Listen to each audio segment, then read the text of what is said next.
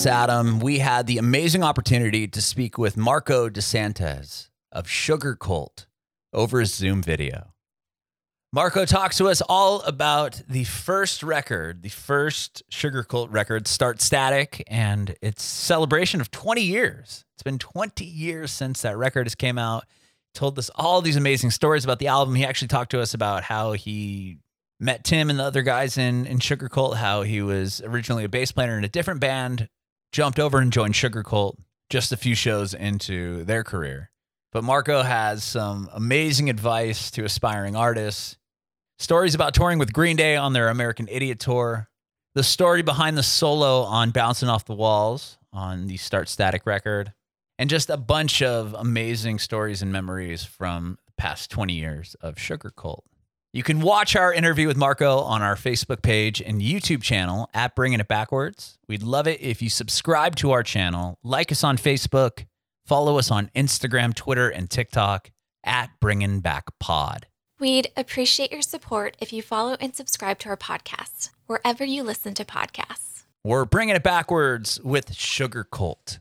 This is all about you and your journey in music, and obviously I want to talk about the 20-year anniversary of that first record from... Right, of Sugarcult Start Static. It's crazy that it's been 20 years. It's still, every time someone says that out loud, because we've been doing tons of press lately, and every time someone says that out loud, I was like, wait, you're not talking about my band's record, are you? And then I'm like, oh, shoot, it has been 20 years. It's just so weird how it sneaks up on you. You know, I still remember seeing you guys for the first time I ever saw you was in San Diego. You played at this venue called Cane's, which was right on the beach. I remember that. I remember playing it. We played there several times. And I remember exactly. It was was it walking distance to the ocean? Like, could you sort of... it was like literally on the boardwalk. Like you totally. The stage faced the boardwalk and the sand out there. I remember it well. And I can't remember who. Do you remember who we played with when you saw us? I don't remember. I remember it was for a radio station called 92.1, which didn't last very long. It was like an independent radio station, and they held the show. That's cool. But I don't remember who opened up. It was. Is that where you're based? Are you down in San Diego, or? I was. Yeah. Well, I was. My family and I, we just moved to Nashville, so we're in Nashville now. That's why I have nothing in this room yet. Oh yeah, I was gonna say, I love what you did with the place, man. Oh, thank you. Very minimalist. Yeah. Very minimalist. That's how I live. But dude, what is the deal? Like everyone is moving to Nashville from California. It's so, dude, I know so many people. I know now, but I didn't know that coming here. It's crazy. Yeah. You're like, I moved here to get away from California, and California moved.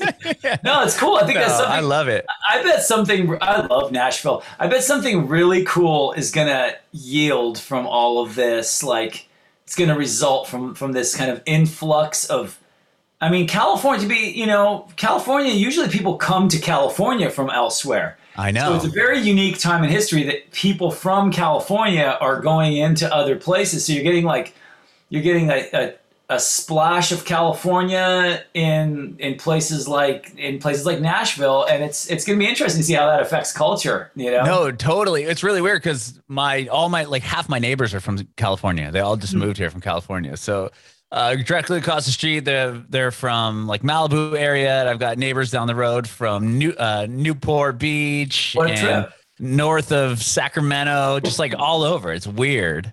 That's such a trip, especially people who live by the beach. You're like, dude, if you're able to live in Malibu or Newport Beach, you would think that you want to stay there. I'm going to stay by the ocean. I mean, we're in San Diego, so we're fairly close, but I wasn't that close. I wasn't Newport Beach close. So you're freshly in Nashville and you're stoked. That's cool. Yeah, we love it. Well, we've been here about 6 months, but we are held up in an apartment until our house is done being finished. So now we've finally made it here, and that's why there's really nothing in this room yet. I mean, I know. I mean, well, we'll see how this interview goes, but maybe you'll be one more reason why I need to come to Nashville. Because I hope I can be one more reason. Like I have so many bros in Nashville right now, and it's just like, all right, well, I used to enjoy going to Nashville when I didn't know anyone who lived there, and now it's a bunch of people there. So you're just like, dude, it'll be fun to travel there. But we'd love to have you. We definitely have an open room for you. Nice. All right. Cool. All right. So you saw us at Cane's, man. That's a trip. Yeah, that was the first time I saw you guys. Is at Keen's. I can't remember who opened because I went to see your band. You know what? Couldn't tell you who opened up though. I'm pretty sure it's kind of funny because there was this whole like we had this joke in our band where like any band that opened for our band ended up becoming like way bigger than us. Like we had Yellow Card open for us a bunch of times. Wow. Okay. And they might have been on that show early on, and like obviously before Ocean Avenue blew up and all that stuff. Yeah. And then I'm pretty sure we had the Plain White Tees. Like we couldn't get rid of them. Like they opened for every show we ever played. It was like, and they would be the opening band, and then Hey There Delilah, and they became they huge. just skyrocketed. The ultimate joke is we turned down Fall Out Boy like 3 times. They like submitted to open for us on tour, and we're like, oh, I don't know. I mean, that's not really our. And they ended up becoming. I just saw them at Dodger Stadium the other day. Like, yeah, I know. Big. They got bigger than everybody. You know? I know, insane. So, yeah, I was like, you're you know, whether you opened for your slot opening for Sugarcult or getting rejected to open for Sugarcult dictated how big you got in the culture.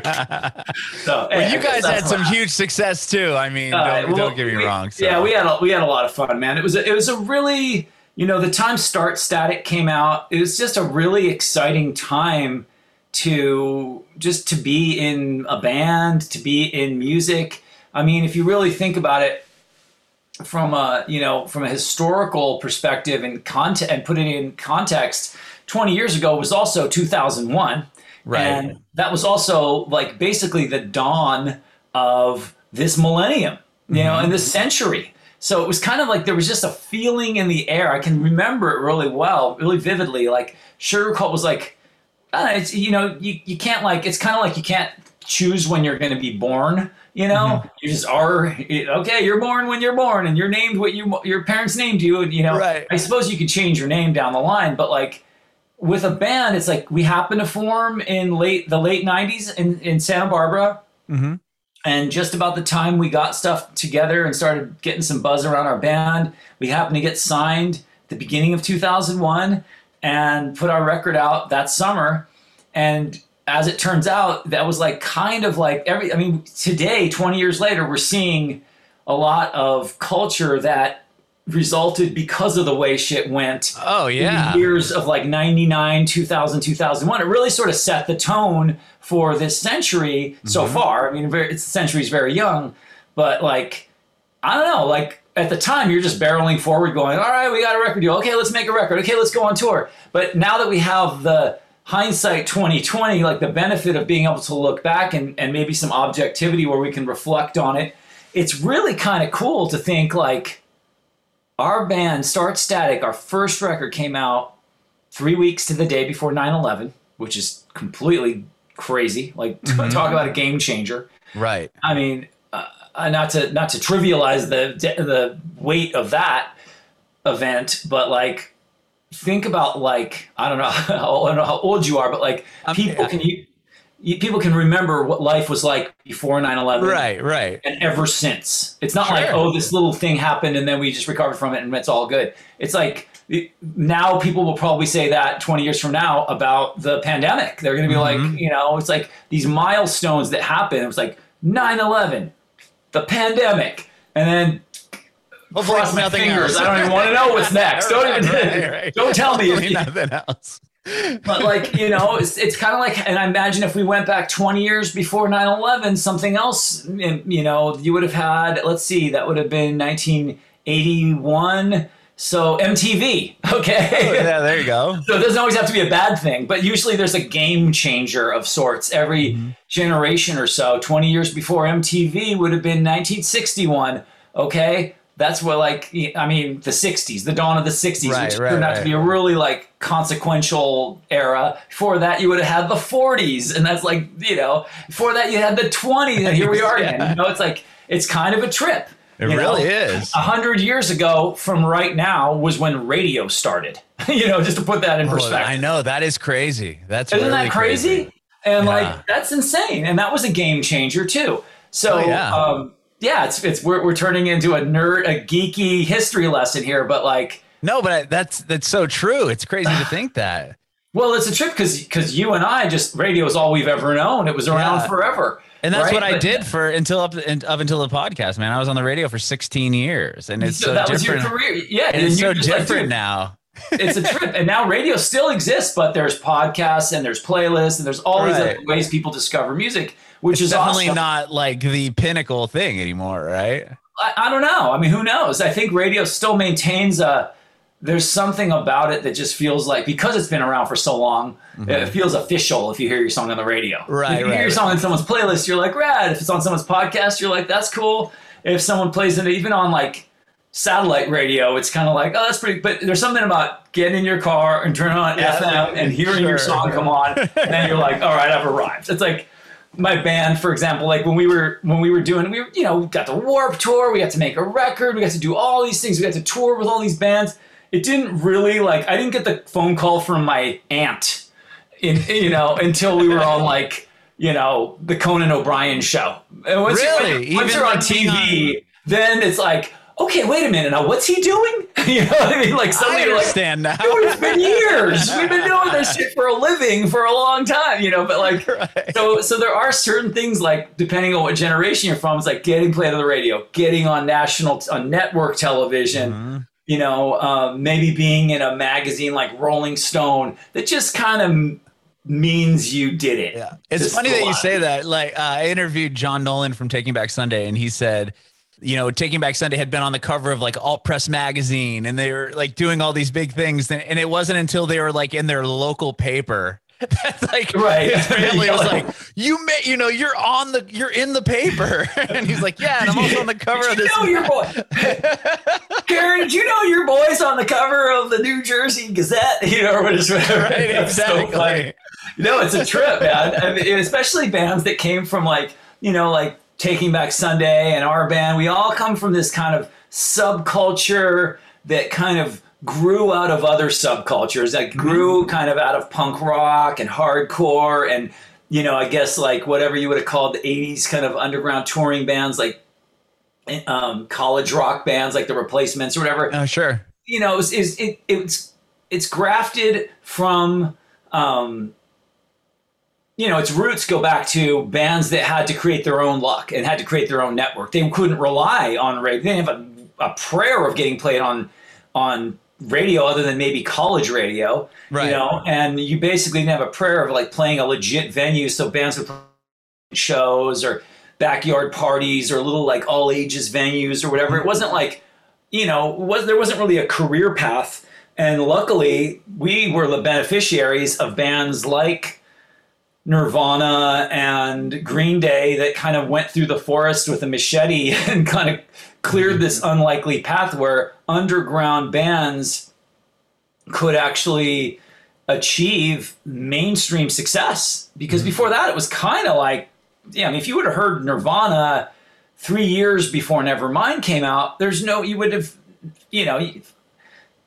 have bet your life on the possibility that was ever going to get big, because at the time it was just like Bon Jovi and all this kind of bombastic stuff that like you'd think of Nirvana, you'd be like, oh man, these guys would be lucky to like play a basement show and like, maybe sell some like crappy merch and like get enough money to eat Taco Bell and sleep on someone's floor. You know what I mean? But they kind of turned all that around with Nevermind, and then Green Day kind of followed suit. They were like traveling like a punk band for years. Yeah, they did it for a long time. And they became huge. And that's also about the time you got like our singer Tim is like a little kid in high school. I think he was in San Diego for a while actually. When he was like an army brat, so he moved around a lot. But really? I didn't know that. Yeah, I think he went to high school in Poway actually. Did he really? Like, that's where I grew up. Yeah. So you might know some of the same people, but I know his brother. Funny.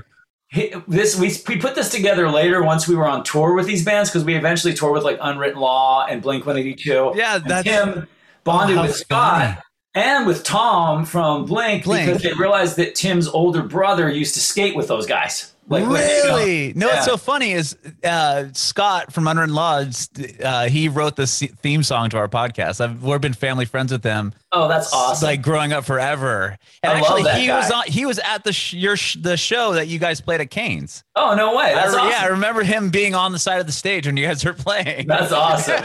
Yeah, he's such a sweetheart. I love that guy. Oh, he's a great guy.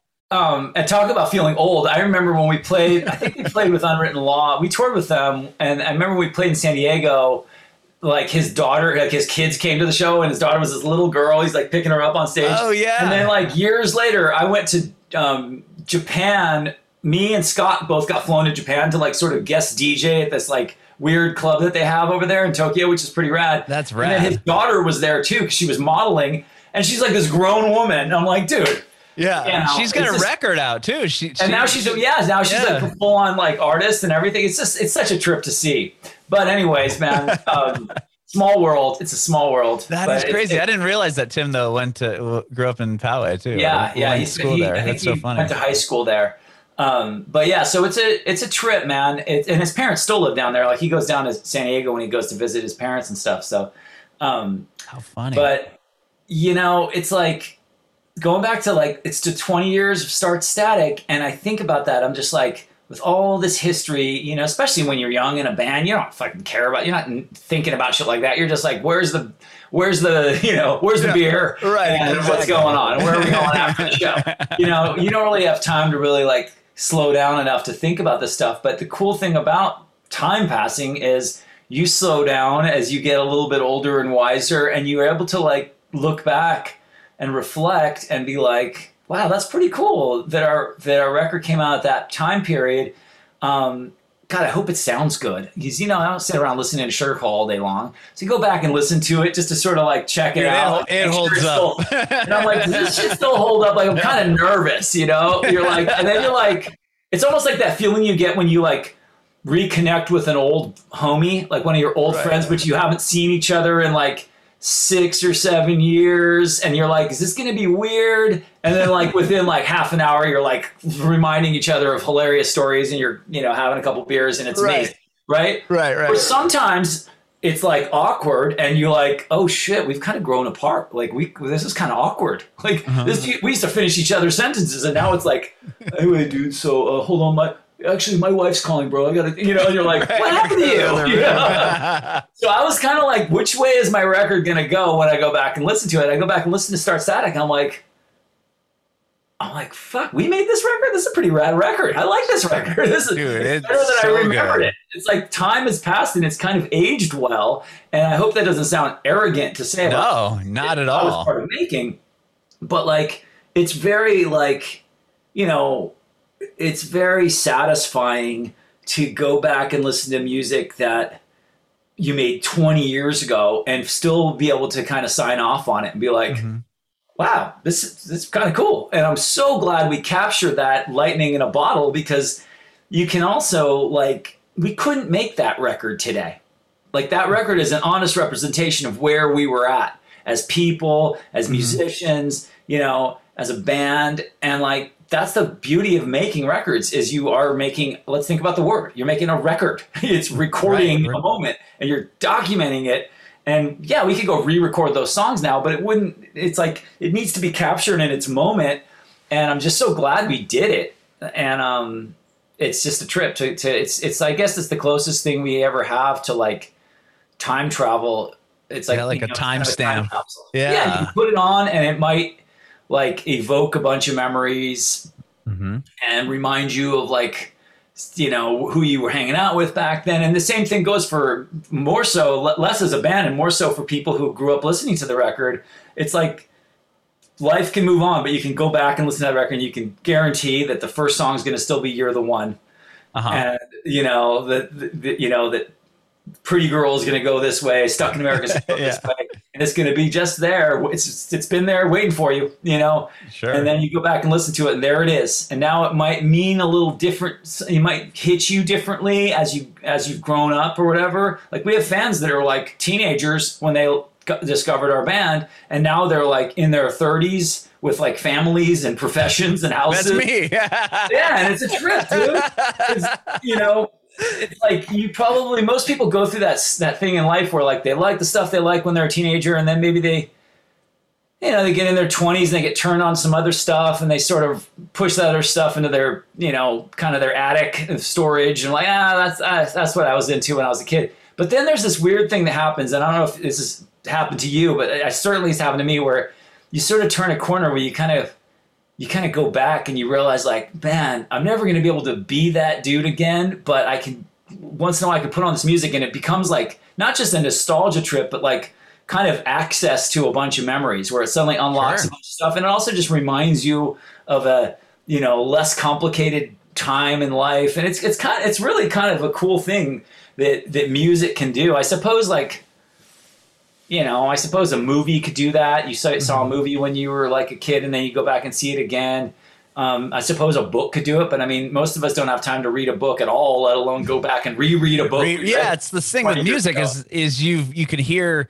I mean, you could play Pretty Girl 1,000 times. You could have been listening to it when this happened, or when this happened, or there's so many other instances. Whereas like a movie, you're like, I watched that 3 times, and whatever. So I mean, music really is special that way, and it's almost like music and maybe like photos, or your Instagram feed. I mean, you're like, oh, well, that was a trip. I did that, but it's kind of like your connection to who you once were and how things were. So it's just cool to be part of that story as a band, and have made records. A lot of other things happened that year. The first iPod came out in 2001. The first Strokes record came out in 2001. The White Stripes record broke out on the radio that year. What else? Jimmy Eat World got really big. Jimmy Eat World Bleed American, which had to be called Jimmy Eat World because of 9/11. Yeah. That was kind of a cool year, And so I'm we're proud to be in that same class, of all that other cool stuff. But it's a trip to think that someone who's forming a band today, they're probably not thinking in terms of like, man, what if I get to make a record? They're probably thinking more in terms of like, oh man, maybe I can get a song done or like an EP and like get it on a playlist. And we were kind of the lucky last generation that got to like make a record the old fashioned way in a studio, make the full record with a producer, and like have the record come out. And we sold like, million, whatever. How many? I can't remember how many we sold of Start Static. Like millions, I'm sure. A million records or something on CD, which is insane. Like they sold on CD. People went to the store and bought it, and shortly thereafter, the iTunes store kind of took over, and people, stopped buying physical copies of things. Although vinyl is up again now, which is vinyl's come back. Unsurprisingly, why we released a limited edition vinyl edition for the. And it went like that, yeah. Sold out really fast. I was like, oh shit, we should have made more. But so it's kind of like we kind of somehow were like the last. I feel like we were the last band of last century and one of the first bands of this century at the same time. We sort of straddled that thing, and again, it's just kind of luck of the draw that we happen to be a band that formed at the end of the 20th century and the beginning of the 21st century. And it's just kind of a cool thing to look back on, Yeah. I mean, you guys have had a hell of a career. I mean, let's just say not only that record, but the 2 albums that followed it. You had big success. Well, Palm Trees and Power Lines came out a couple years later with Memory on it. Memory was a huge hit. And then, I mean, to be honest with you, dude, like I still feel like Lights Out, like our third record, Lights Out, the one that probably the least amount of people have heard, is kind of our one that got away. It's like it got the least amount of promotion because there was all this drama that went down with the record company going out of business and all this stuff.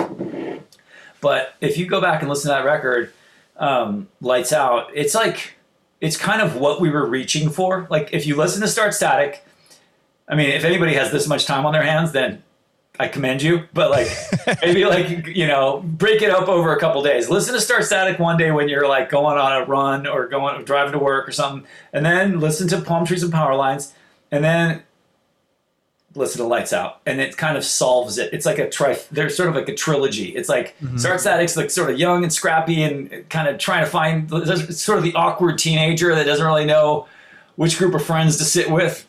And then Palm Trees and Power Lines is like, okay, I think I know what's going on. And then I feel like Lights Out is the one that's like, this is what's up. Like, I love that record. I like Los Angeles. That song is so good. Oh, cool. I mean, a lot of it is really good, but I really like that record, to be honest. Yeah. Well, thanks. And I appreciate it. But like, I always feel bad for that record because it just didn't get its like fair, it was the victim of circumstances. Like there was a label that the company that owned our label pulled the plug on the entire label without any warning. And we had like 4 singles set up on that record, and only one of them actually saw the light of day. So like, oh, wow. It got into single 1, which was Do It Alone. The next one would have been Los Angeles. Oh, it would have been. Yeah. And then the next one after that was going to be either Shaking or Riot. And then the next one after that was going to be either Shaking or Riot, whichever did. So we had those all lined up like from the beginning. It was a whole campaign. The label was like super all systems go. And then, unfortunately, stuff didn't work out. But I kind of, in a weird way, I kind of enjoy it because it gives our fans something that they can, they can go back and like maybe rediscover. Like maybe they thought, well, it didn't have a big hit on the radio, so it must not have been as good of a record as Palm Trees or Stark Static. And then, because they don't know all the drama that went on with the label business. Right. But then they go back and listen to it. I have people all the time hit me up. They're like, dude, I found a copy of Lights Out. What the fuck? Like, how come that record wasn't huge? And I'm like, right. To me, then this is such an obnoxious comparison. And it's also kind of nerdy because most people probably don't even know. But like, to me, Lights Out was like our Dear You. Like if you hear like one of my favorite records of all time is Dear You by Jawbreaker. Jawbreaker. Yeah, I love that record too. That was the record like in its day, didn't really get its fair shake. But like, because other records were much more like celebrated and sort of, but then like through the intervening years, people have sort of realized like, wait a minute, Dear You is like a fucking masterpiece. That like, record is so good. Yeah. But it was a victim of circumstances because it didn't, they thought, let's sign Jawbreaker and they'll be the next Green Day. And of course they weren't. Mm-hmm. And so they dropped them and that record kind of just got like, buried under the. I didn't realize that because whenever I think of Jawbreaker, I think of that record. I know a lot of people do, but they like, culturally in its day, it was a complete failure. You know what I mean? It's a trip, right? Yeah. Was it Sluttering? Is that's a great song. Dude, that whole, God, don't get me started. But anyway, yeah. Well, I'm curious. I'm actually curious to know, did you grow up in Santa Barbara or did you move I there grew up later? in Santa Barbara. Okay. So you did grow up there. Yeah. So I was the only one in the band who grew up in Santa Barbara. Tim moved there for college. Aaron Aaron grew up in Ventura, which is like pretty close. It's like Santa Barbara adjacent. It's like Carlsbad in San Diego or something. Right. It's like, 30, 45 minutes north? Yeah, it's 30 minutes away. Yeah. And then Ben, I think, grew up in Colorado and then moved to Santa Barbara. I don't even know why Ben moved to Santa Barbara, but he was out there like, I think ever since he was like in college or something like too. Yeah. Were you going to UCSB or something? I went to UCSB. The other guys went to Santa Barbara City College. Okay. But they met, like the band basically formed at City College. Like Tim was taking some classes there and Aaron, and they kind of sat next to each other, and Tim and Ben, I think Ben had, the drummer, he had like some like, home studio gear, because he's always been sort of that like recording type of dude. Like he's into recording. Like to this day, he's like a composer for film and television. Oh, wow. So he had like some ramshackle little studio gear, and he met Tim, and Tim was like that guy. Like I didn't know Tim at the time, but I heard these stories. Like he was like the guy who like would cruise around with like a guitar, like and just go up to chicks, just like cruise around with a guitar and like just go up and like start singing, serenade them.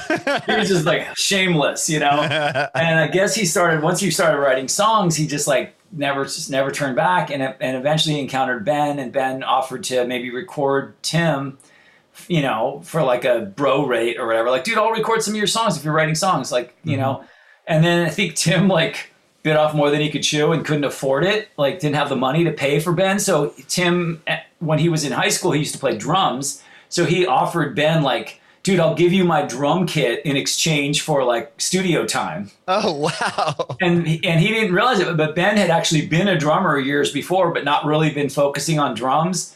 And he's like, sure, dude, I'll take a drum kit, And so they sort of formed the band almost by accident, where it was like Tim kind of owed Ben money, so he gave him a drum kit. And then since he had the drum kit there, Ben couldn't help himself and started playing along to the stuff Tim was making up. Oh, wow. And then they like they kind of decided to start playing together. And they found this guy, Aaron, who Tim used to copy his answers off of Aaron in like their whatever class they were in together. And he knew he was a bass player. And they kind of roped him into it. And it's so random, but like they played this one show. It was their first time they ever played a show. And I happened to be there playing in another band on a different instrument. I was actually playing bass in some other band, some other kind of crummy local band.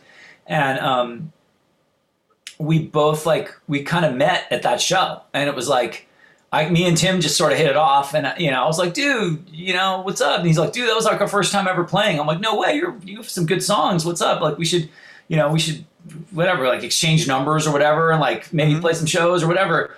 And then Tim and I just like started. It was really organic. Like we would just talk on the phone, and then one day he's like, he kind of confided to me. He's like, dude, I kind of feel bad that we already have a bass player because I really like the way you like. Really like your attitude about music, and your just vibe and everything. And I was like, oh, well, if your bass player doesn't work out, hit me up, dude. I'm down to jam or whatever. And then one day, like maybe like a month or two went by, and he calls me up. He's like, dude, would you ever want to try playing guitar? And I'm like, I mean, I sort of play guitar, I'm like, I mean, everyone plays guitar a little bit. I started out on guitar, and then I switched to bass when I was a teenager. When did you start playing guitar? What's that? I'm curious, when did you start playing guitar? I mean, I was like, it doesn't really count. I mean, I was probably like 14, maybe. Okay. I was like 13 or 14, and I had some like, just typical 80s style, like just basic punk band where it's just like, Yeah. So it's not real guitar playing. I'm not like playing guitar. I'm just like pushing around bar chords. Okay. And like, of course, a little by little, I learned how to play a little bit better. And guitar was mostly just like a songwriting tool. But, in the bands I would play in, I would generally identify as a bass player. Okay. But then, I mean, honestly, dude, it's I'm trying to make this too boring for someone who might still be listening. But like, no, this is kind amazing. of a neat story because I literally I got kind of an early start. Like I had been playing in bands since I was 14. And, I had a few bands before Sugarcult that actually almost pulled something off.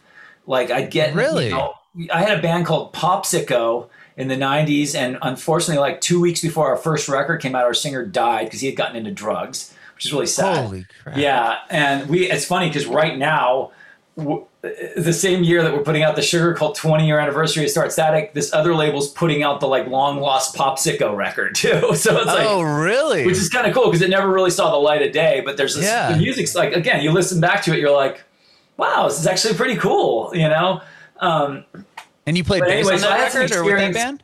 What's that? You played bass with that band? Yeah, I played bass in that band. The only other band I ever played guitar in besides Sugarcult was my first band ever, which never even recorded anything. We were like just like neighborhood kids playing like I said, just like really basic, like trashy punk rock. Mm-hmm. And then I switched to bass mostly because my friends were in this other band and the guitar players were just really good, and I wanted to be in a band with them. It was kind of like that attitude of like, I'm good enough to be the striker on the C team or the left wing on the A team. So let me just demote myself from guitar to bass. Not that there's anything wrong with bass players. Sorry guys. So I can play with these guys that are so good. And I ended up playing with these guys for a while. This is like in high school. And anyway, name dropping here, but one of those guys, the guitar player of that band, is now the guitarist of the Foo Fighters. Oh, wow. Chris Shiflett. Yeah. Oh, I was going to say, which one? Chris, yeah. So Chris and I grew up together. And, wow. And he actually, there's a kind of a fun story. If you listen to the song Bouncing Off the Walls, there's a shred guitar solo on it. Yes. That's Chris Shiflett. Is it really? Yep. Wow, I didn't know that. It's a funny story. It was my birthday while we were making that record, because we were making that record in the spring of 2001, and my birthday's in May. And so we had like a little get together, girlfriend made me like a little birthday cake, and we got some drinks and just had like a little sort of commissary area of the recording studio because we were working that day. So we just had the band and just some of our close friends there. And Chris he joined. It's funny because about the same time I started Sugarcult, Chris got the gig in the Foo Fighters. So we both had this like life-changing event happened the same year. Granted, his was slightly a little bit more life-changing, but still. So he was actually crashing at, I think he was crashing at Taylor's house, the drummer Taylor Hawkins. He was crashing at his house for some reason, which was in the valley near where the studio was, where we were recording. And I called him up and I was like, dude, it's my birthday. We're having some friends over. Like, come down to the studio and hang for a little bit. And he came down. And when he was there, I kind of put him on the spot. I was like, dude, you should cruise in and fucking rock a lead, man. It's my birthday. I kind of played the birthday card because Chris is like, I mean, he's literally, when we were kids, he was a shredding guitar player. Like, he is such a good guitar player. So he was in No Use for a Name for a while. Yeah, he was in No Use for a while too. Yeah. And it's really funny because we had this, we played together in high school. And then when he was in No Use, I played for a little while. I played bass in this punk band called the Swingin' Utters. Oh, I know that. Or I don't know them, but I know the name. Yeah, I was like filling in for them between bass players. And we went to Europe on a tour in Europe. This was before Sugarcult. And me and Chris, No Use for a Name and Swingin' Utters, like it was like a co-headlining tour. And we shared a tour bus. So it was like, we're like, dude, like we grew up together when we were kids, played in band in high school. And here we are in Europe together. And then, so I feel good. I was like, I'm putting my ego aside and giving Chris the feature presentation on this solo.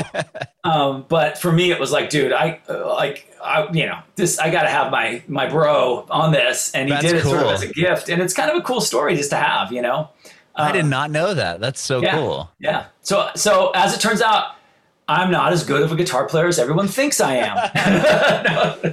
Don't kid yourself. But anyways, so that's a fun story about Star Static, but I know I'm running all over the place here.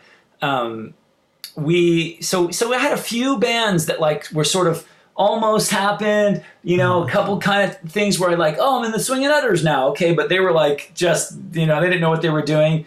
And I literally got back from all that. I also played in the Ataris for about 5 minutes. Did you really? I was going to ask you about the plaque because you have a plaque back there for the Ataris. Yeah. I didn't play on that record, but they were kind enough to send me that record because Chris had, the day he moved out to Santa Barbara, I met him at a punk show in this park, and he just came up to me. He's like, "Hey, dude, my friend Derek said you're a bass player. You want to play bass?" And I was like, "Whoa, like." Not without dinner and a movie, pal. Like, you're coming out a little strong. Slow your roll. And he was like, I'm like, wait, hold on, what? And he's like, well, I made this record and I just moved out to Santa Barbara and we've got a tour lined up in a couple weeks and I, heard you were a bass player. And at that point in my life, I was like, you have a tour lined up? Okay, let's go. This sounds like an adventure, like when you're, that stage of your life where like your friends are like, dude, we're driving down to San Diego or we're driving down to Mexico. You want to come with us? And you're like yes. All right. I just want to go home and like get your bag or anything. You're like, no, I'm good. I can go down to San Diego. I remember doing that. Like, go to San Diego, meet my friends. They're like, oh, we forgot to tell you, dude, we're going down to Ensenada. And I'd be like, okay. Just get in the car. Like, don't even, nowadays I'm like such a domesticated cat. I'm like, well, where's the hotel? Right. How many stars is it rated? Is there anything else for you? Back then, you're like, dude, I don't even have any money in my pocket. It'll all just magically work out. The days of being able to walk back across the border and just say, United States. So like, all right, come on. Yeah, fine. That's totally fine. So that was kind of the attitude back then with touring. You just kind of like, your friends were like, dude, we're going. I would jump in a van with like the Mad Caddies. They were a band from our hometown. Oh, I remember jump in their van. They'd be like, dude, we're going to Tahoe for like 5 days to do some shows up north. And I'd be like, cool. Can I come with you? And they're like, sure. It was just like, get in the car and go. Or Lagwagon, another band from our town. It was just the vibe back then. It was like small town with bands that were like doing, no one was making big moves, but people were doing like little runs of shows, and just kind of a cool culture to be around. And it's, no one seemed, in my town, and I'm sure in San Diego it was like this too, like there's a vibe where you're like, you've got a lot of good bands, a lot of good players, but because it's not LA, no one really takes it that seriously. It's like, it still feels like just friends doing fun stuff just cause, no one. It took like Blink to really just, explode for it to really get the cred that it deserves. I mean, there's a bunch of huge bands from San Diego at the time. Oh, for sure. And POD is big, and Unwritten Law, and like, but it was similar to what you're saying in Santa Barbara, where there's a lot of these, because you're naming these bands that are, big Right, names for sure. now. Mad Caddies, the Ataris, Lagwagon, Nerf Herder. Like all those bands now are like big things. Right. But like you said, back then it was just at the time, let's jump in the car. It was just kind of like a group of friends, and a few of the people that were a little bit older, some of the people that were a little younger coming up. And I mean, to this day, it's a trip, dude. You got like the older brothers, or like the guys in Lagwagon that kind of went first, and then the younger brothers, the guys that were like the little kids hanging around. They are now they probably became more successful than anybody. And I think it's because you learn from the people that come before you, from your predecessors. There's a guy named Nick Long, who's like co-written all that whole, those like that new MGK record that's like kind of a pop punk record. So he co-wrote that record and like produced part of it. And he's done a bunch of other stuff. This guy Jaden, this who else did he do? This girl King Princess.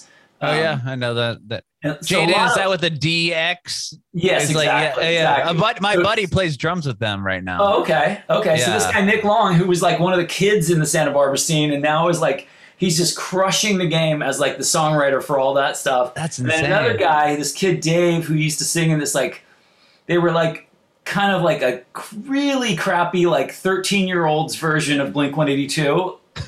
And now he's grown up to be this producer named Yeti Beats, and he discovered Doja Cat and produced her record. And he's done like all this other shit that's become huge. It's a trip. I think back to like the little grommets that were like sitting on the side because they were like 12 are now like just killing the game. It's so rad. That is so cool. It's a trip. Wow.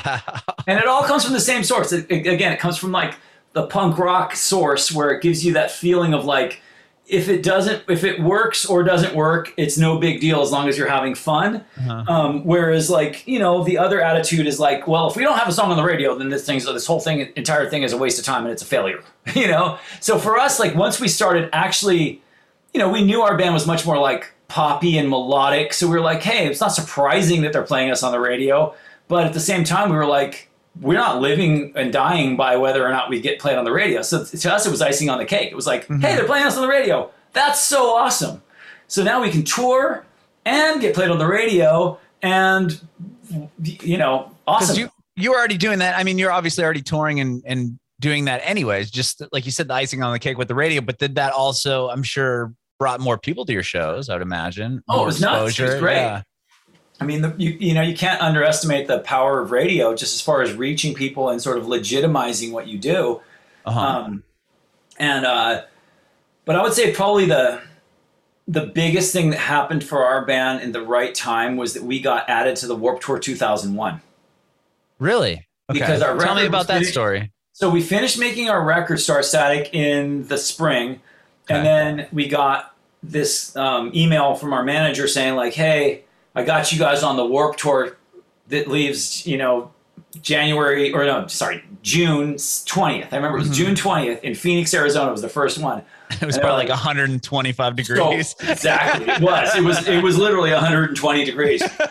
And we had to drive out to Phoenix to join the tour. And like, you jump on this big, like dilapidated old fashioned tour bus. And we had to share it with like 2 other bands. So it was like 30 people on a bus. It was so crazy, but it was kind of rad.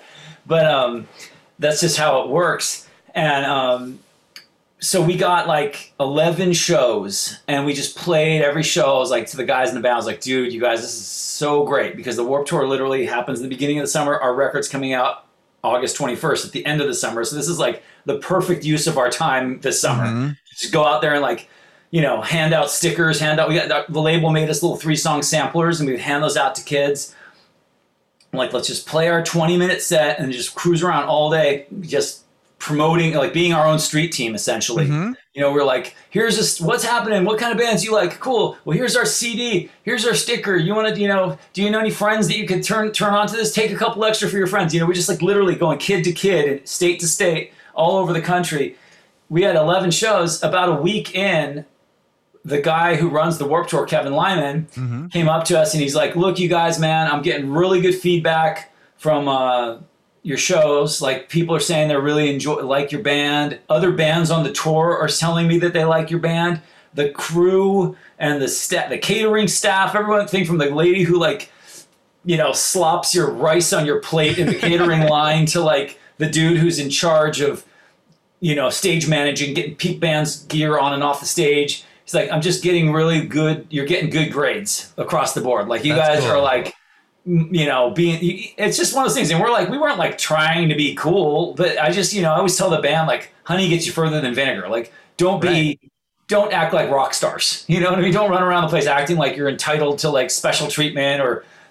Which I'm sure so many bands he's probably seen that have done that. He'll give him a shot, and then it's just like... It's a bad look, Yeah, it's a real bad look. It's a bad look. A friend of mine once said when we first got signed, he's like, dude, I'm just going to give you one piece of unsolicited advice. He's like, just always remember you get to do this. You don't have to do this.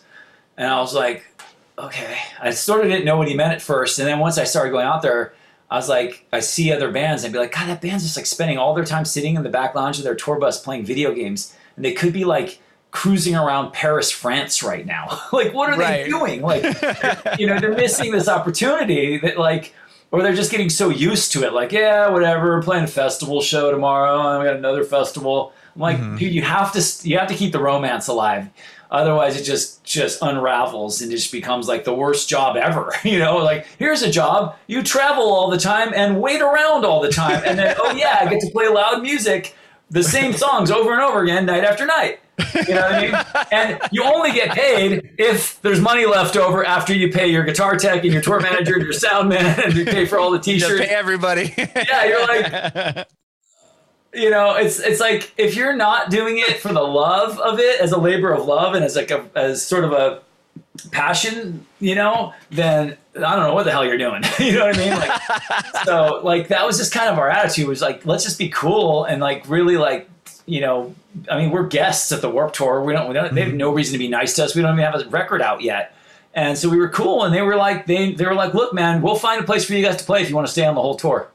We're like, seriously? Okay. So it was such a gift for us because like we were able to like be on the tour for like 2 months and go all over America and just like pass out our samplers and pass out stickers and play shows. And that, to me, that is like the reason Start Static. That's probably one of the main reasons we're talking about Start Static 20 years later.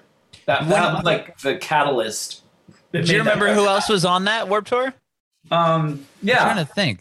2001. It was 2001. You had 311, Me First and the Gimme Gimmes, AFI, Sum 41, Newfound Glory, Good Charlotte, Real Big Fish. Who were the other big bands? Was that like Rancid played?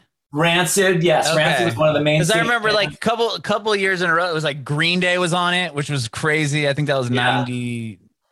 Maybe 99 or no, I think Blink played it in 99 and then Green Day played it in 2000 and then I think Rancid was 2000. It was like 3 years in a row where like these huge bands were like headlining. I was like, whoa, you got Green Day?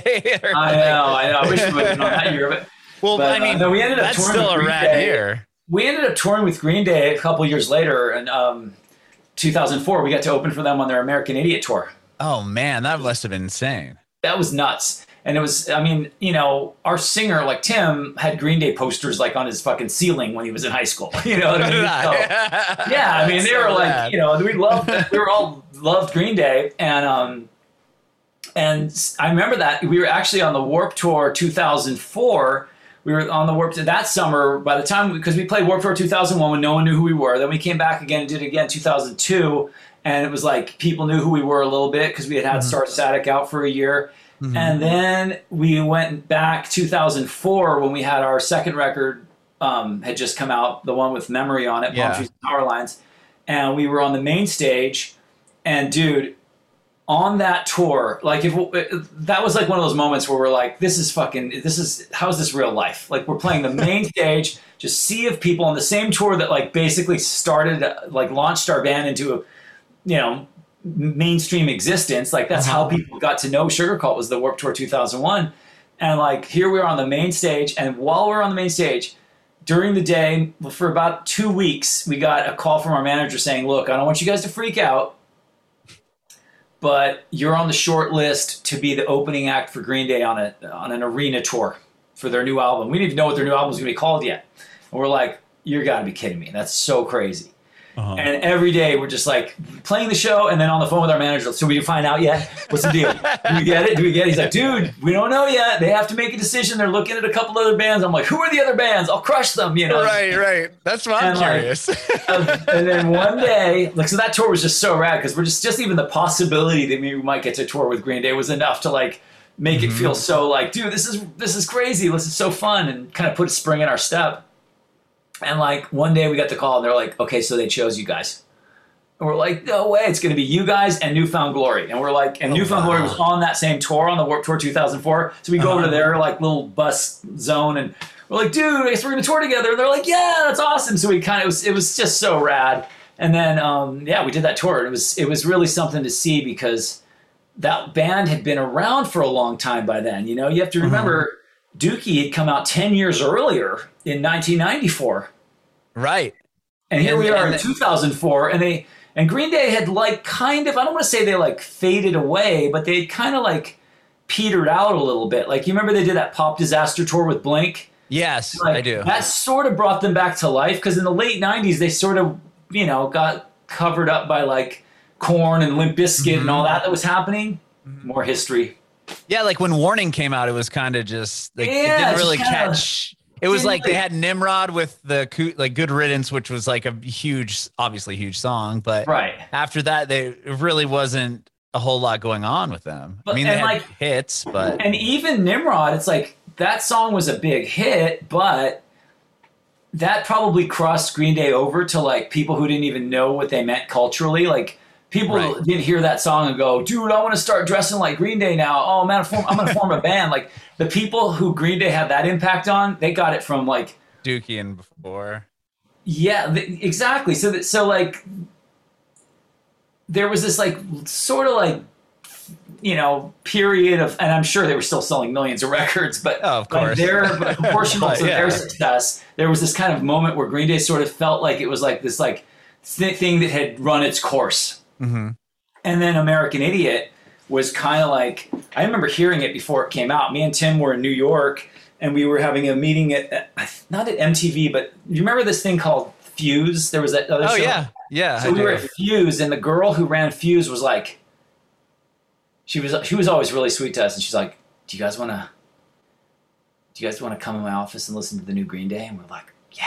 She's like, don't tell me I played it for you. We go in there and she played us like 3 songs. She played like American Idiot and the one that sounds like Wonderwall by Oasis. What's that one again?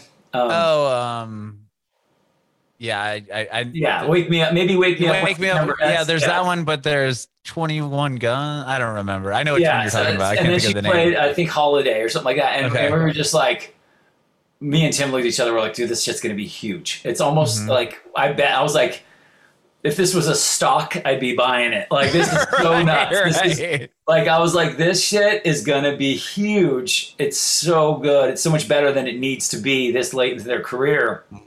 And then sure enough, you know, we started that tour with them playing arenas, and the arena would be like sort of like they put the curtains so it wouldn't look quite as, so it would still look full, but you could tell it wasn't like full capacity. And then the song American Idiot started blowing up on the radio, and their shows just got bigger and bigger to the point where by the end of that tour, we were like playing the Long Beach Arena, just like crowds. It was really cool to see. Same thing happened when we toured with Unwritten Law. We went out on tour with them right when Elva came. Is it called Elva? That record? Yeah. Right when that first came out. And like at first the shows were kind of like, oh, that band Unwritten Law, I remember them from like back in the day. And then all of a sudden, the shows were like lining around the block, packed. And that's when Seeing Red became a huge hit. So again, there's your power of radio right there. That's crazy. You know? That is so crazy. So we were on tour with Unwritten Law when Seeing Red hit. We were on tour with Green Day when American Idiot hit. And we were actually on tour with Good Charlotte when Lifestyles of the Rich and Famous hit. Wow. You know? So we got to see that happen to bands a couple times. And then it actually happened to us because we were on tour with the Ataris doing like sort of like they were headlining and we were playing right before them. And then our song started, it must have been Bouncing Off the Walls. I think Bouncing Off the Walls is weird because it got released twice. It first got released to like rock radio, then it got released to pop radio. And we were on tour with the Ataris, and all of a sudden the crowd started getting bigger for us than they were for the Ataris. Like halfway through that tour, it was like you feel it. That's where radio does have some, sway. Yeah. It's a trip to see. But anyway, man, was that I can go on and on. No, that's so cool. I mean, that's what I want to know. Like, this is crazy. That's so awesome to hear. There's so many stories. Yeah, I love 20 years. So, well, I mean, 20 years later, you obviously are doing the record. But are you guys? Do you have any plans to do anything together? Man, I wish I could tell you we did. I wish I could say we have plans. We have the desire. But it's just so hard to, that's the problem with our band is like, we kind of took this break. And once you lose the momentum, then it becomes very, everyone sort of burrowed into their domestic lives. We all started raising families and doing other things. And Tim, actually our singer, he found like kind of a success as a producer. So he's produced a bunch of things that have blown up huge, and he co-writes and produces these records, and it's like we keep saying like, well, when Tim hits a dry spell, maybe we'll get back and do a victory lap, or maybe do something. Yeah, and he keeps fucking getting another hit. So. Yeah. Didn't he just do? I think he just did another hit for like Alec Benjamin or somebody like. Yeah, random, exactly. He did. He did a couple songs off that Van Weezer record. He did a couple songs off that last Blink-182 record. Oh, yeah. He had a couple on Nine, and two of the hits I think were his on Nine. Yeah, he co-wrote them and produced. I think Happy Days, and I can't remember the name. Blame It on My Youth, I think was the other one. Exactly. And which then is on like the first record, hit. The Weezer record's actually a pretty fun story because he actually did a song. He went and wrote some songs with Rivers, and then like nothing came of it. And he was kind of, I was like, dude, so what happened? You got to work with Rivers from Weezer. He's like, oh, dude, it was so crazy. And he was so nervous because he had never really, he had mostly produced like what they call baby bands, like new bands that are like, he'd done Walk the Moon, Shut Up Neon and Dance, Trees. like Neon Trees. So at that, he's the grown up in the room when they're in there because they're like, dude, I saw Sugarcult play when I was 15. And like he could sort of have that like seniority and be in there and be like, all right, guys, here's what's up. With Rivers, it was like, oh shit, for the first time he was in the room with someone who like he used to listen to when he was a teenager. Right. And he's like trying to be on equal footing and be professional. Meanwhile, he's like,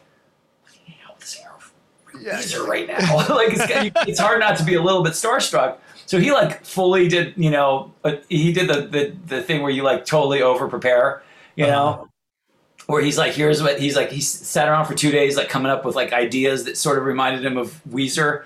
And then he pretended he didn't have those ideas and just showed up. And the Rivers was like, so do you want to jam? He's like, oh, I don't know. Let's pick up the guitar. I don't know. I don't know. Like, what if we did something like this? Like, and Rivers was like, dude, that's fucking awesome. You just came up with that right now. He's like, yeah, I don't know. He had like been preparing, like staying up till 5 a.m. for like 2 days straight. Well, Rivers like this, dude. And then the funny thing is, like, he wrote a song, and I remember him playing it for me. They demoed a song together, and like it was so good. And I was like, dude, that's for sure gonna be that's gonna for sure make the cut. And then it didn't. And I was like, dude, no way. Like he's like, none of the songs we wrote together are gonna make their record. And he kind of given up on it. And then he calls me up. He's like, dude, I get this text from Rivers out of nowhere, like a year later, just going, what's your information? He's like, okay. He's like, what's your contact info? What's your publishing name and all this other like, technical stuff? And he's like, why? What's up? He's like, yeah, I took one part of the song we wrote together and I'm going to put it in this other song that I wrote. And he's like, okay, cool. That song ended up being like the big single off that last Weezer record. I can't remember the one that sounds like Van Halen. Like it starts out with like, the end of the game. End of the game. Yeah. So the part of that song, the bridge of that song, was the chorus of the song Tim had written with him, like, maybe 2 years earlier, and he just like, I think Rivers just like was trying to figure out like how to solve the song. Like, wow, we need a different thing here, and then he remembered that and happened to go back to it, so he grabbed it, threw it on there. Well, that's like a game changer for Tim. Like all of a sudden he's like a part of a co-writer on some song that became a big hit. So that is cool. That is awesome. Things like that happen. And honestly, it's like, and I'm doing this other thing now where I mean, I still do a lot of music related stuff, and but mostly I've been like teaching college, which is kind of a trip. I teach like music. Really? Business. Yeah. And it's just something that's enabled me to not have to be on the road all the time. Mm-hmm. And as much as I love touring, you know, I have a couple kids. Tim has a kid. Our drummer Kenny has a couple kids. Our bass player Aaron has like a studio and he does stuff. But I think that, you know, all of us are, you know, we always leave a light on for Sugarcult. Like any of us would drop what we were doing and go do it like right away. But, you know, not to throw Tim under the bus, but he's the main reason, you know, because his producing takes so much out of him. Like I said, like he's, he's working like 90 hours a week doing that shit. Like, it makes it seem easy when you hear just a catchy pop song that, you know, he works on the radio. But like that dude is probably the hardest working dude I've ever known in my life. Like he's probably a workaholic, you know what I mean? Well, it's easy to say that, oh, you know, that's just an easy pop song to make it. It's like, well, if everybody could do that, wouldn't everybody be writing? That's like the hardest thing to ever do, right? I know. And it's like you think like, well, how many hits has he had? He's had that, you know, he's had a few hits, but then you're like, dude, for like 10 years straight, he's been working like 12 hours a day. You know what I mean? Yeah. And written thousands of songs, and only like 5 of them have become hits. But they're huge hits that have sold millions of things, and he's, you know, so it's like, it's one of those things where, I mean, that's really where his heart is. And like I said, you know, he has a kid, so he wants to be, you know, at least sleep in his own bed and be able to like take his kid to school. So the idea of doing more Sugarcult, it's like when we talk about Sugarcult, it's nothing but like laughs and smiles. It's never like, yeah, man, fuck that shit. Those, you got, you know, like we didn't have like some like falling out. Like some bands have like, I always feel bad for bands like that where they have like like it brings up bad blood, you know. With us, it's like nothing but like great memories and fun times. And like I said, we're super proud of all 3 records, but it's one of those things where it's just like, we would never just want to just do it for the sake of doing it, or just do it because like we need the money, or do, you know, like I wouldn't want to do it for the wrong reasons, because we're so lucky that we have this like legacy that is like, it's cool. Like there's nothing about Sugarcult where you're like, oh god, what were we thinking? No, not at all. What were we thinking with that hairstyle? You know, some bands they have that like, why did we try to jump on the ska bandwagon for that one year? Or, you know, like, we kind of stayed, we kept our, somehow by hook or by crook, we left it, we like lived fast and died young and left a pretty corpse, you know, like Sugarcult's legacy is somewhat dignified, and I kind of like that. So because it's been so long now, we just kind of look like, our attitude is just kind of like, look, dude, when and if we do something, it's got to matter. It's got to count. And it's got to be, you know, and I do firmly believe that we have another great record in us. So it would be a shame not to make another record. It would be fun to make a record now, especially 20 years after our first record, just to see what it would be like. But, you know, we'll see. We'll see. Yeah, Tim's move. You do like a Start Static 20-year show at, what's that place in Santa Barbara, the venue that's like outside of Isla Vista? It's like an all-age venue. Dude, everything's changed now. There's like the Velvet Jones is gone. I can't remember what it's called. The place you're thinking of, the Mercury's gone. I think I'm thinking of the Mercury. Yeah, that didn't last through the pandemic, unfortunately. Oh, really? Yeah. Oh, man. Place. But no, because I saw it in law there with like Denver Harbor or something, like in 2004. No, you're thinking, you must be, or am I thinking of a different venue? You're thinking of something different. You're thinking of a place that used to be called The Graduate, and then it was called the Anaconda, and I can't remember what else it was called. It's called Emerald City for a minute. It's like this. I couldn't even tell you. I don't remember. Anyway, there's so many venues in Santa Barbara, but I think if we did another, you know, if we did something, it would, you know, it would be fun to do like because we did the 10-year anniversary of Start Static. We, you know, got back together with our original drummer Ben, and we did the whole record live, and it was super fun. You know, there is something to be said for like the like victory lap factor, where you're like, dude, it would be fun to go back and just do the old stuff. But who knows? But we don't have any concrete plans, so I don't want to lead anybody on. But sure, we'll see. Well, that's cool. So you're teaching business, music business.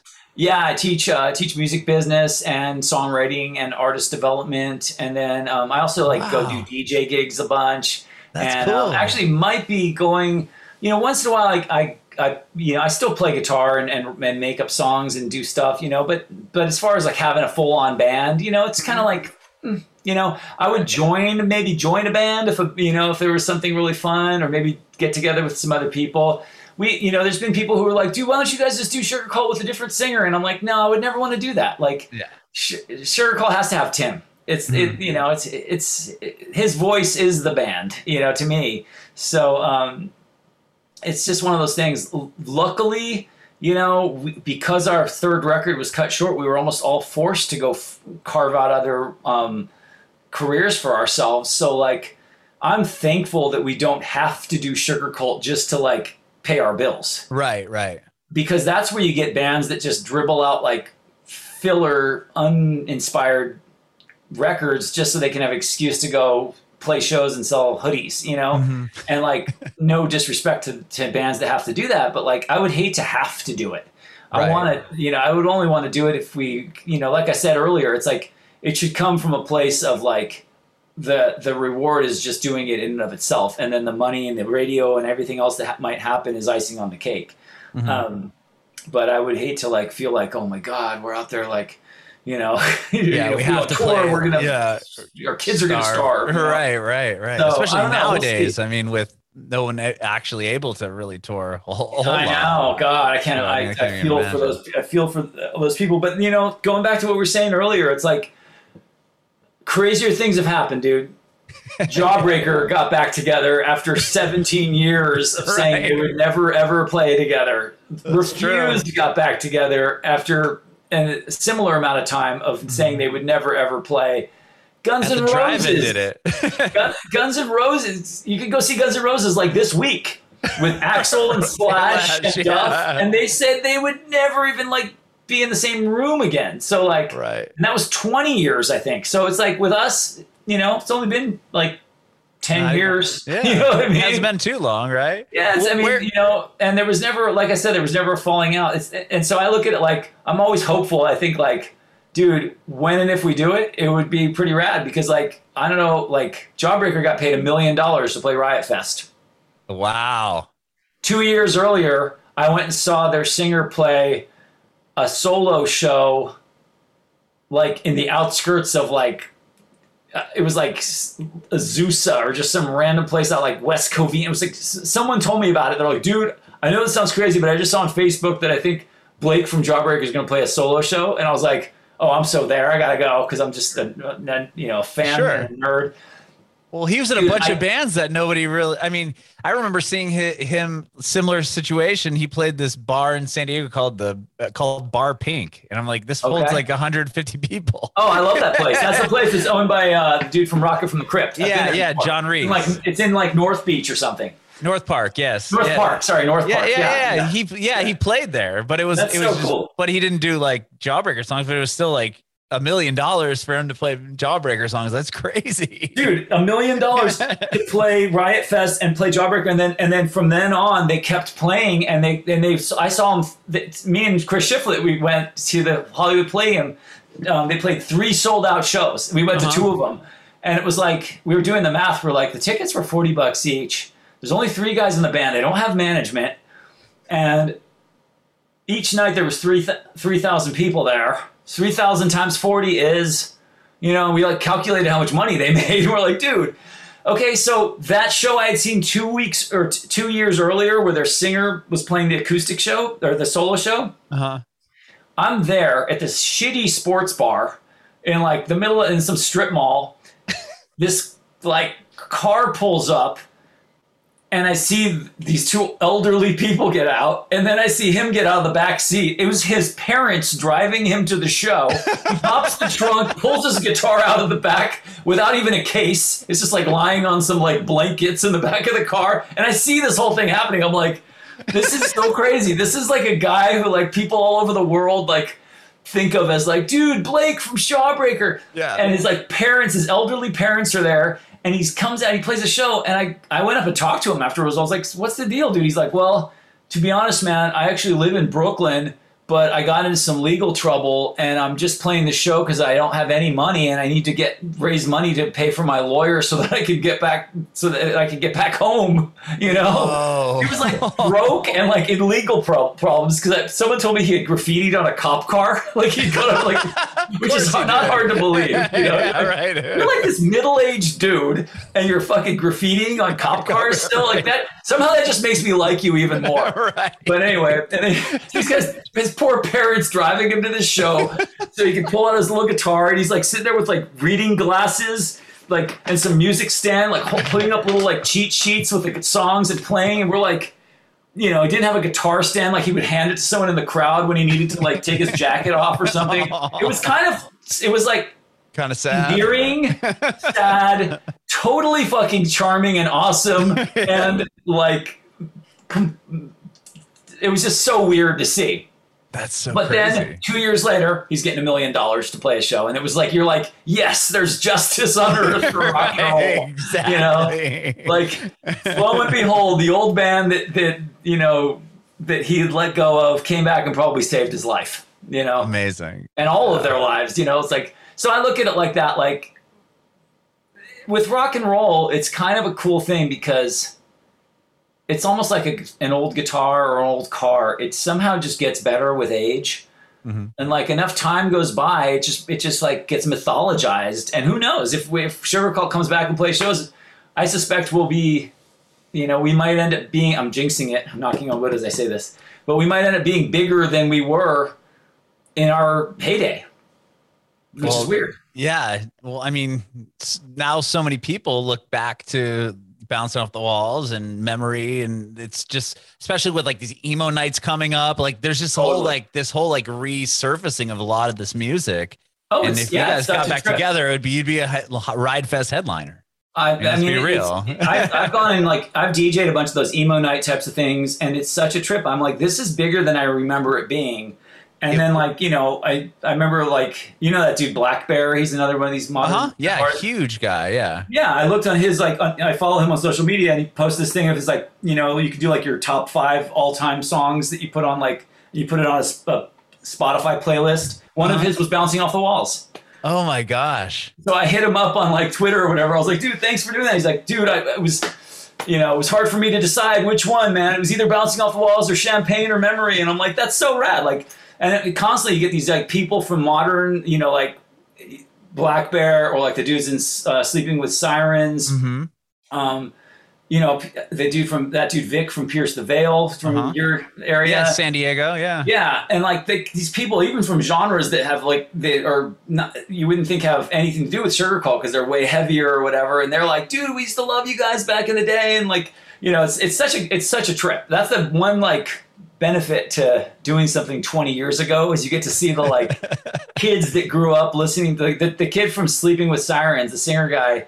He came up to me and he's like, dude, when he's like, your Start Static was the first record my mom let me buy with my own money. Like he was like 11 years old at like the mall or whatever, and like, you know, like that's cool. Or I don't think he bought it with his own money, but it's the one like he like asked his mom to buy him on CD or whatever, you know, and you're like, that's so rad. I just saw him play this like sold out big raging show. And then he tells me that story. It's a really cool story. It's cool, but it also makes you feel really old. But it's also like, you feel like a proud parent. You're like, yes, awesome. we infected your young mind with our rock and roll demons. And now look at you. You're a full-blown rock and roll star yourself. That's so cool. That's a trip. So anyways, but yeah, I hope that with this new 20-year anniversary kind of look that everyone's taking on the record, my hope is that a bunch of people from back in the day will have a chance to, you know, like we did, have an excuse to revisit it. Mm-hmm. And, you know, if nothing else, it might conjure up some fun memories. Maybe you might get to know the record in a way that you weren't ready to get to know it last time. Maybe different things about it will be revealed. And then, you know, no disrespect to the old schoolers, my real hope is that like it's like people who weren't even born then might find out about that record and listen to it and be like, dude, this is sick, you know, and tell their friends about it. Because I mean, that's like what me and my friends did. We constantly like, you know, I spent way more time digging through crates of old used records And then like, you know, it was all about like finding some cool shit that your friends didn't know about and then turning them on to you. Like, dude, check out this shit from 30 years ago, you know? Right. Like, yeah. So, it wasn't like all the newer bands were the ones that you're really. Yeah. I mean, I was into new bands, but I also loved like, you know, I loved the sort of like archaeological dig through like the corpse of the past. Sure. Just like, dude, I heard about this band called the Stooges that everybody always talks about. And then you find yourself a copy of it, you put it on and you're like almost afraid. And you're like, dude, this sounds so crazy. And then you look at it, it was like, this came out in 1972 and it sounds like music from the future right now, like 100 years later, you know?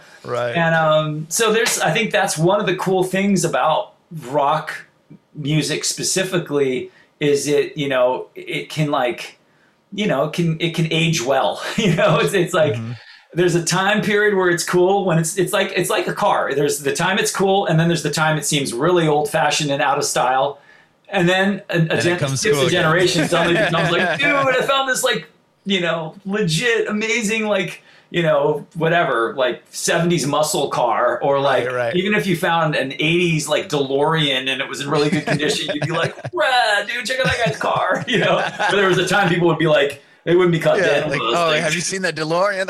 Yeah, exactly. So it's kind of a trip like with music. That's, you know, so I'm loving that there's because of like MGK and Mod Sun and even 5 Seconds of Summer and Black Bear, and just it seems like there's this whole new generation of people that are kind of like seeing this music that came around the time Start Static came out, the time all three of our records came out. It's like that era of music is being sort of re-examined now and given that extra look, which is so fun. I mean, not because we just are going to make money from it, but it's just like culturally speaking, you're like, dude, it's just rad to think that like we did a thing. Yeah, you have made an impact on so many bands, especially. Yeah, and it's like come back around, and you're seeing a new mutation of it now, and it's that's really exciting. That makes you want to stick around and see what's next, you know? Sure. So, it's cool. Wow. Yeah. Well, thank you so much, Marco, for doing this, man. This has been rad. I really appreciate it. Awesome, dude. I hope you guys got what you needed. I know I probably knocked your ears off. No, I love that. That's the whole point of this. No one cares what I have to say. I'm curious real quick though, you teach at what, a local college or where I teach at a couple colleges in LA. I teach at a place called LA College of Music. Okay. And I also teach at a British college that has an LA campus called Point Blank Music School. And then I've also done, you know, a bunch of other stuff at different places like MI and that's rad. Yeah, it's kind of cool. I kind of fell into it because like I get invited to be like a guest speaker or whatever, and then you know, it's just that old musician thing where people ask you to do something and you just are so used to going, yeah, okay, you know, it's the same attitude, right? Say yes, sure. Like you want to go on tour with me? Sure, you know? And it's just like kind of just down for an adventure, down for a challenge, and more than anything, it's like. At first, I was reluctant to try to do this kind of thing, so I certainly didn't feel qualified. But but you should be because you've succeeded in what you're teaching, right? Well, I mean, see, that's what happened. Like, you know, once I started doing it, I kind of realized I was like, well, I think my special sauce is that I've actually done this shit in real life, whereas most of the people teaching about it are people that never got to do it. Right. They can't do, then teach. And I'm like, there's a lot of people going, well, here's basically what it says in the book that someone else wrote that also didn't do it. So they wrote a book about it. And I'm like, here's your book. Now let's talk about how you're going to pull this shit off, because I've actually done this and I have tons of friends that have done it too. And I'll tell you one thing, they ain't going through the front door. So if you think that it's just like, go to school, get a piece of paper, and then go apply for jobs in the music business. I'm like, that's not how this industry works. I'm like, the best thing you could get out of this experience is if you meet each other, connect and collaborate with each other, like take advantage of the fact that you're all here, you're all like have one thing in common, that you all want to be in the music world, because usually you're spread out. Like in our hometown, you have to like find that kid at that school. You know, it wasn't like there wasn't enough kids in any one corner of town that wanted to do this shit. So you had to sort of construct your own little universe and then stitch it together. And there wasn't even enough kids in our town. We had to like talk to kids in LA and talk to kids in San Diego and talk to kids in San Francisco and sort of make this like weird little underground railroad of like like-minded people.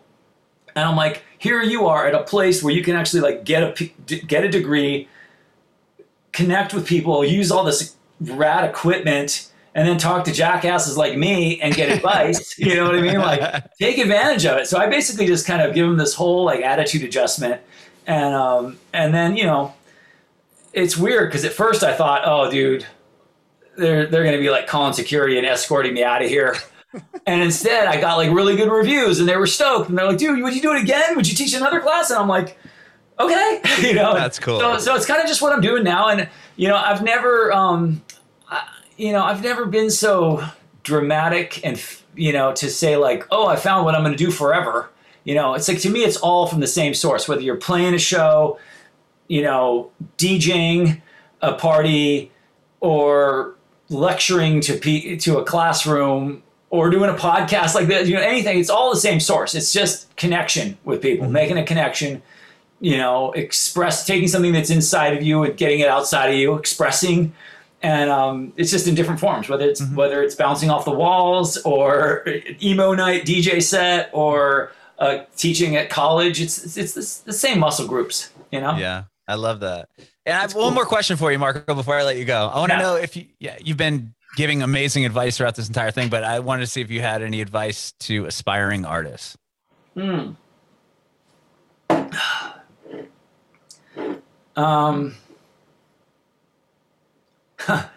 funny because I've like written like long things about this stuff. It's hard to just like put it in a nutshell. Advice to an aspiring artist: DM me on Instagram and I will send you a link to my music business mindset tips. How about that? I love that. That's amazing. And I do get back to pretty much anybody who like hits me up. Like, you can hit me up on Instagram, just my name, Marco DeSantis. Or you go to Sugarcult's website, sugarcult.com, and it links to my Instagram because the band doesn't have an official Instagram yet. Yeah, I'm also on like Cameo, which is kind of cheesy, but that's like, awesome. I'm doing that shit too. And lots of times people hit me up there and they're like, dude, listen to my song and give me a review. And I'm like, okay, like whatever. So tell my girlfriend happy birthday. And I'm like, okay, whatever. Like, yeah. So, in all seriousness, yeah, definitely hit me up if you need advice, if you're an artist. But honestly, if you're an aspiring artist, you don't need to hear what I have to tell you. You need to create your own situation, and that's, I think a lot of people make the mistake of comparing themselves to, if you're a brand new band, you don't need to compare yourself to some dude who's already sold 1 million records and had hit songs on the radio. You need to compare yourself to the other band in your practice space first and go, are we working just as hard as them? What about the other band that's playing in, at the party that you're playing? Are they, is your gear as good as their gear? How's your songwriting? How's their, what about your organization as an artist? Like, are you sleeping until fucking noon and taking bong rips all day? Or are you actually like treating your band like, are you taking it seriously? Do you like have a schedule, because on the outside it looks like it's just a big nonstop rock and roll party, but on the inside, most of these people are fucking driven. Like, most people I've known that have become successful in music, they're a good time. They're a riot to party with.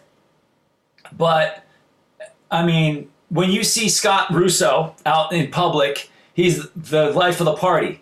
Mm-hmm. When you don't see Scott Russo, he's sitting around with his acoustic guitar, recording, making up songs, and then making phone calls and exchanging emails with people and organizing shit and hustling and lining up different people to co-write with and setting up sessions in the studio. People, no matter how wild they might look, these guys are like, they're pretty business. They're pretty business most of the time, So like, just, I guess what I'm trying to say is like, don't mistake it for just this like, playground to just be irresponsible and just fuck off all the time and just hope that it all magically works out. Like, nothing ever just magically works out. You got to go out and make your own luck, So there's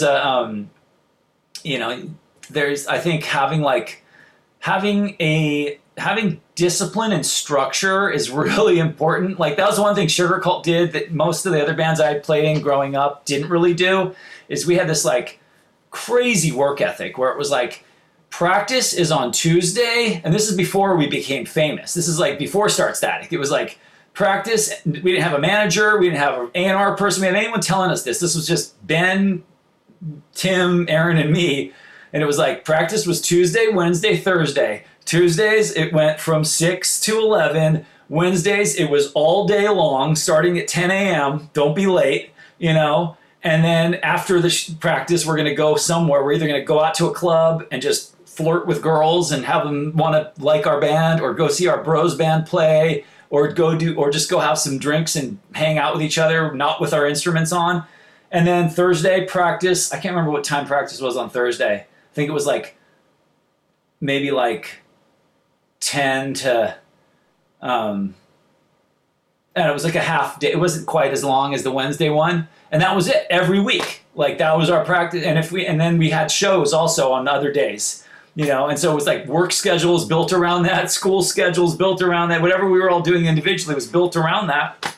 And it was like kind of non-negotiable. And it was like, well, we don't have anything to do. Okay, so let's just run the set a bunch of times, or let's work on a new song, or let's go make flyers for the show that we have coming up. Like it was just kind of like clocking in and going to work, you know? Mm-hmm. And so I think that's important for bands, because if you just do it whenever you feel like I know a lot of bands, you know, college students that I might have as students, where they're like, yeah, we have a show coming up, so we're rehearsing. And I'm like, you shouldn't only rehearse when you have a show coming up. You should rehearse as a lifestyle. It should just be like part of your life. Like, you know, people that do stuff, like they say, writers write, you know, like if you, I think if you want to get good at something, it's important to do it on a regular basis rather than doing it like as like a special occasion. You know what I mean? Mm-hmm. It shouldn't be like, I think you get a lot better at guitar if you play guitar for 5 minutes a day than if you play guitar for 5 hours once a month, you know? So I love all that. That's great advice. Thank you so much, Marco. I really appreciate it. You're like, oh, I'm sorry I asked, bro. I was looking for like a cute little quick answer. No. That was even, that was the best answer. Don't give up on your dreams, bro. No, like, that was the best answer. Honestly, I've done well over 800 interviews like this, and that was the most like real advice I've heard yet, to be honest. Oh, thank you. Thanks a lot. For sure. Like, I love no one's ever said, yeah, maybe it looks like, you know, these guys are just fucking around, but they're driven as hell. Like you can't just show up and expect something to happen. Yeah. You got to make your own luck. You got to go out and kill your own prey. You know, it's super important. And I think that's probably one of the, you know, when I think back, like, I think of like in my hometown, I think of like the bands that went somewhere versus the bands that are like, you know, they still just kind of do it after work a couple times a week or like on the weekends and just kind of do it as a hobby, which is fine too. You know, not everybody has to be a professional musician. Music's fun in and of itself. You know what I mean? Right. Right. But like, yeah, it's like a lot of people just love cooking. That doesn't mean they have to start a restaurant. You know what I mean? It's like, yeah, totally. You don't have to be a professional musician. As a matter of fact, it's funny. My friend Matt, who I think he might have, I don't think he's from San Diego, but I think he lived down there because I think he worked on with those guys in that band Switchfoot a long time ago. Oh yeah, sure. Yeah, like he worked on their early records. This guy Matt Beckley, great dude. And he told me one time, he's like, I mean, this guy's played with everybody, and like he's, you know, best friends with a dude in Maroon 5, and he like used to be in Katy Perry's band as her guitar player and all this shit. And he's like, dude, the best musician I know is my dentist. Really? Like, you gotta be shitting me. Like, you're friends with that long-haired dude in Maroon 5 who's like a crazy guitar player. You're friends with Katy Perry, who's like fucking a beast. Yeah. You know, she can sing like, he's like, yeah, this guy has a band. They practice like every other weekend, and they play one show a year in like their backyard of his huge house wherever he lives, you know, by his pool, you know. Right. It's like, he's literally the best drummer I've ever fucking seen, and he just does it for fun. You know? That's cool.